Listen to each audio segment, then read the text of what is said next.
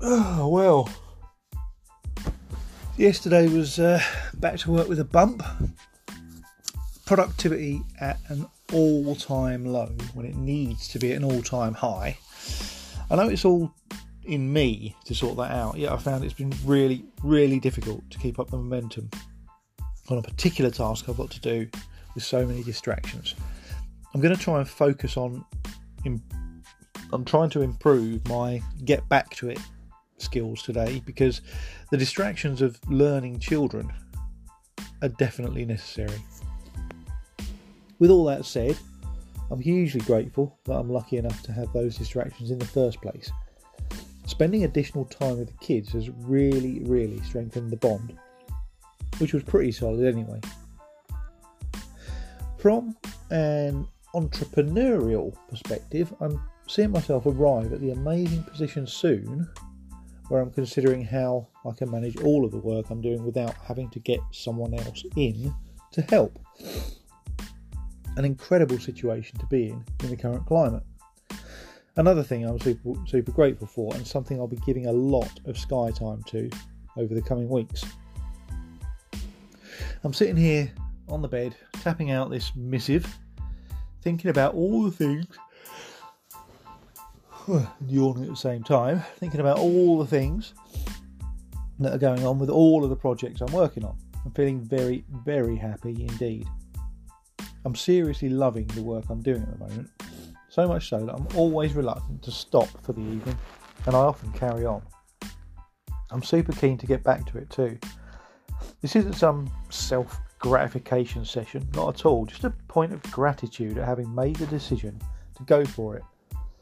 A thankful reflection on the folk who gave me the nudge to make that decision, not necessarily even realising that they had done so. So thank you. Today is delivery day for Procrastiscate, and tomorrow I will head over to Tony Wood to give him copies to sign, and I will work from Rosie out front of his house while he signs over 100 books. Those books will be shipped by the end of the week to all of the folk who have ordered them, and that includes quite a number of overseas orders too. We've had support from skate shop owners, pro skateboarders, podcasters. How cool is that? I mean, seriously. If ever there's proof that what you dream is possible, this post is it. So please, please, please, if you're not happy with what you do for a living, don't settle for it. Just don't. We are in some of the most amazing times when it comes to being able to do... sorry. Very yawny.